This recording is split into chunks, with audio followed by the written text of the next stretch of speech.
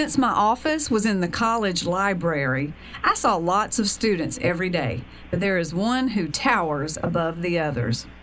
She was sitting there alone studying, and at first, all I could see was a massive, sparkling crown on her head and a purple sash with glittery words.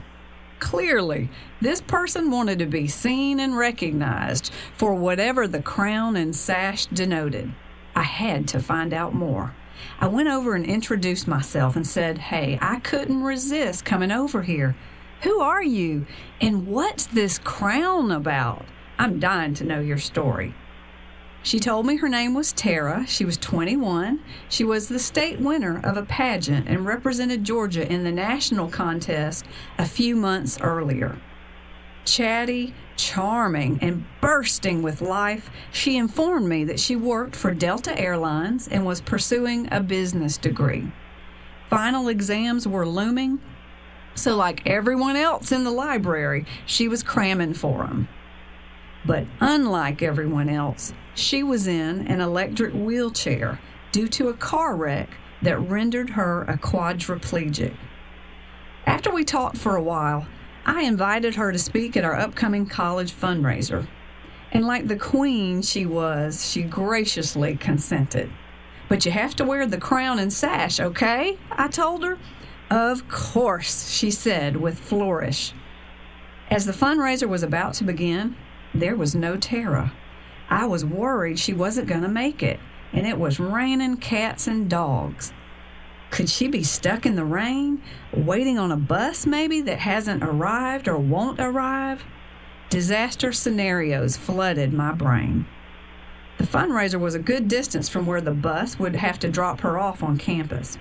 Just as a volunteer was dispatched to search for her, she made her entrance, but not the kind she intended.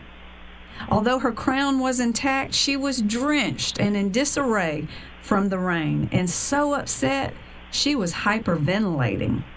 Several staff members whisked her to a private area and dried her hair, adjusted her sequined blouse, and fixed her smeared mascara. Somehow the crown hadn't budged. After a few minutes of deep breathing, Tara calmed down and was ready for the spotlight.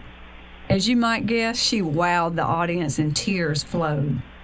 Her speech earned a standing ovation, new fans clamored around her, and at this point, she was glowing, pure light.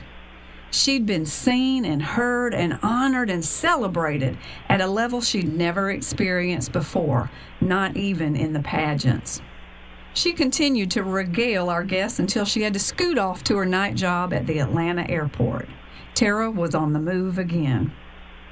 On the drive home, I figured out the answer to my initial question of what the crown was about.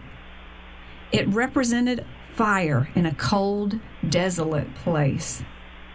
To paraphrase Carl Jung, it was the kindling of a light in the darkness of mere being. I'm Loretta Hannon, and that's The View from my front porch.